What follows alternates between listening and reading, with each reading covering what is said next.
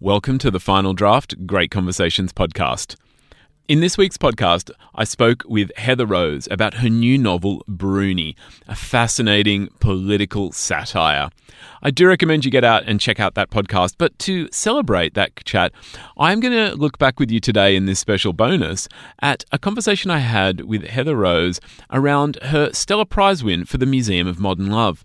My name is Andrew Popel, and every week I broadcast Final Draft from the studios of 2SER in Sydney. We record on Gadigal land of the Eora Nation, and I always like to begin by acknowledging the traditional custodians and their ongoing connection to the land. It is their stories that are the original stories of this land, and I pay my respects to them. Now, the Stella Prize is held every year annually. It celebrates the best in Australian women's writing. And in 2017, Heather Rose won for the Museum of Modern Love. The Museum of Modern Love is set in New York's Museum of Modern Art, and it's a sprawling love story that highlights one of the things that Heather Rose does so unbelievably. And that is write people, write relationships and their interactions. So as a special bonus to celebrate the release of Heather's new novel, I thought we'd look back at that conversation from 2017. So join me as we revisit Heather Rose's Museum of Modern Love. Good morning. You are tuned in to 2SER 107.3. You're listening to Final Draft, and I am Andrew Popel.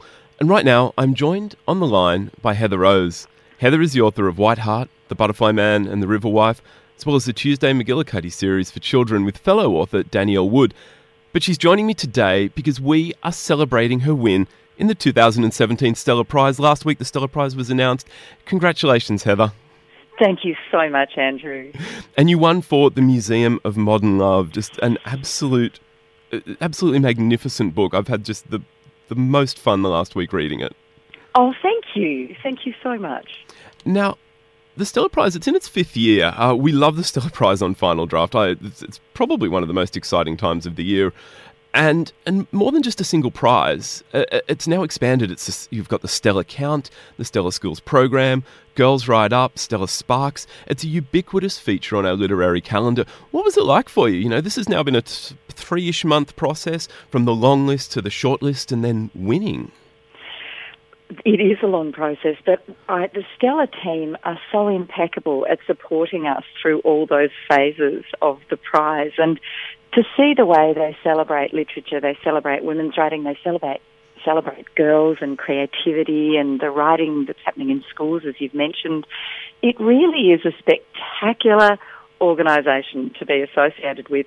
And the prize itself, of course, it's already had 4 remarkable winners, and to have the Museum of Modern Love acknowledged in that way was utterly extraordinary, Andrew, and I remain deeply, deeply thrilled, and I think I'll be happy for at least a year.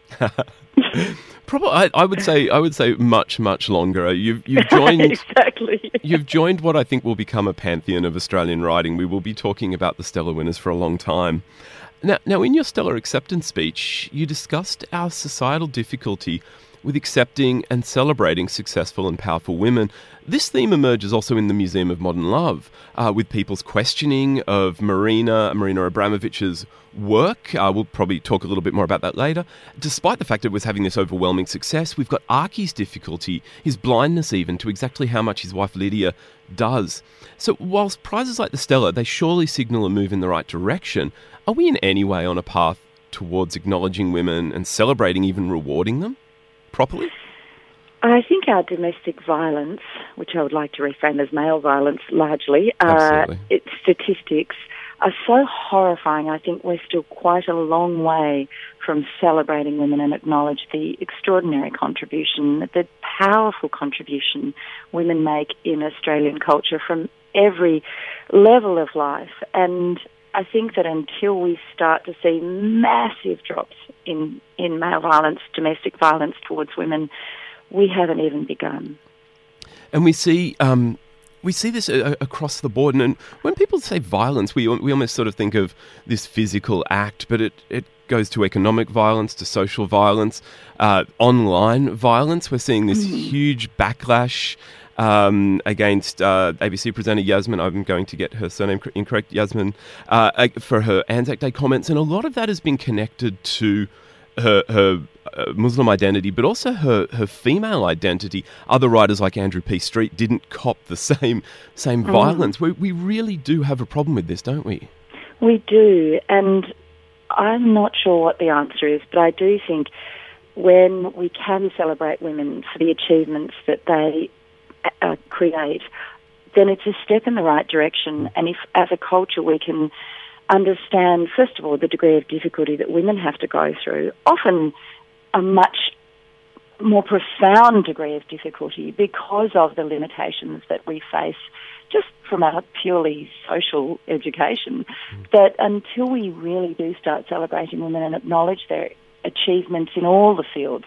You know, I listened yesterday to an article that said that women are only 2% in the trades, and we don't expect a female plumber to turn up. We don't expect a female electrician, and yet I'm sure there are many women who would be so accomplished at doing that.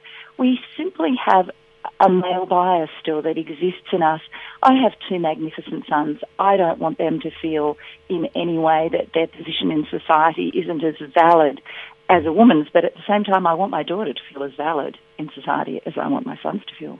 And that's probably the first step, isn't it, for men, particularly men, to understand that elevating women does not mean they necessarily have to, lose anything. A lot of writers sort of do talk about the way men have to approach this, but with generosity. But really, it raises us all. It does. It really does. And I think Annabelle Crabb's marvellous book, Women Need a Wife and Men Need a Life, really lays out a blueprint for how that could be possible. And I do love the idea that men could have a much richer life with family and children if they felt they didn't have to be always the one 24/7 responsible for working externally beyond the house, making income, because women can make income too. And if you can get that balance right in a family, I think it really enriches a marriage, and it enriches the children to see both parents equally satisfied, equally respected in the endeavours that they are undertaking. Now, Heather, you are very generously celebrating other women writers right now, but we're going to celebrate you because the Museum of Modern Love, it won the Stella, and I want to talk about it. Great. We haven't even sort of laid it out, but the book takes as its centre performance artist Marina Abramovich's 2010 work, The Artist is Present. The show saw visitors to New York's Museum of Modern Art invited to sit opposite Abramovich in silence. It was an extraordinary success, and from that we have your wonderful book.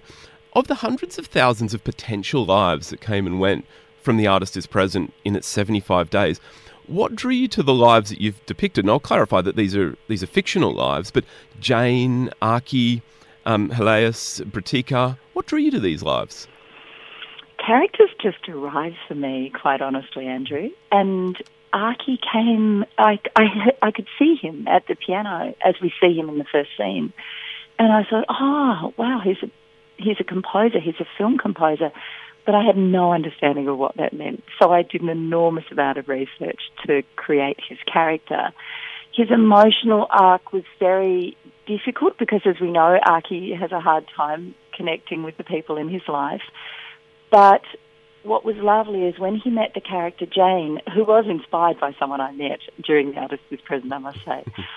She was a teacher. She didn't have the background that Jane does. I never got to know her that well, but she'd come to New York and she said to me that lovely thing of, gosh, I was going to go and see the Statue of Liberty. I was going to go see the Empire State, and all I can do is come back to this art event. So I drew a character out of that initial conversation, and I loved exploring Jane and her deep emotional resonance with her students, with her husband, who of course has passed away. And so to have these two people where she can see him and he can't see her was really quite a lot of fun, and knowing that they were not going to have a relationship, knowing that this was one of those confluences that our overarching character in Muse talks about at the beginning of the novel. The rest of them just stepped in. One day, Helias just walked across the square, and I realised that Archie knew her and that she was in his band. So they all unfolded, and Britika too. There were many, many young students from around the world who were coming to that show and who were busy on their laptops doing PhDs or masters in all sorts of fields of art and drama. So there was a beautiful presence of young people at The Artist is Present, so I wanted to have a younger character. And then the ghost of Danica, she came really early into the book. She was there almost from the start, and she had that very feisty personality. And I love having a ghost in the book. I think that's fun. They each in their own way help us explore art and this creative process that we see unfolding in front of us. And woven through the narratives of the Museum of Modern Love, you have this voice of gentle encouragement, inspiration. You called it yourself a muse just before, or almost maybe a genius loci.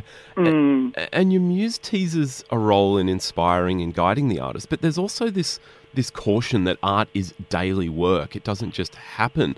What has the work of art been to your life, and how did that get realised in the Museum of Modern Love? Well, I think that every book requires something different of the writer. And with this particular book, it was a book about endurance, and the irony was that it took 11 years. But the degree of difficulty in this book was that I had to learn to be present with so much information every time I went to the page.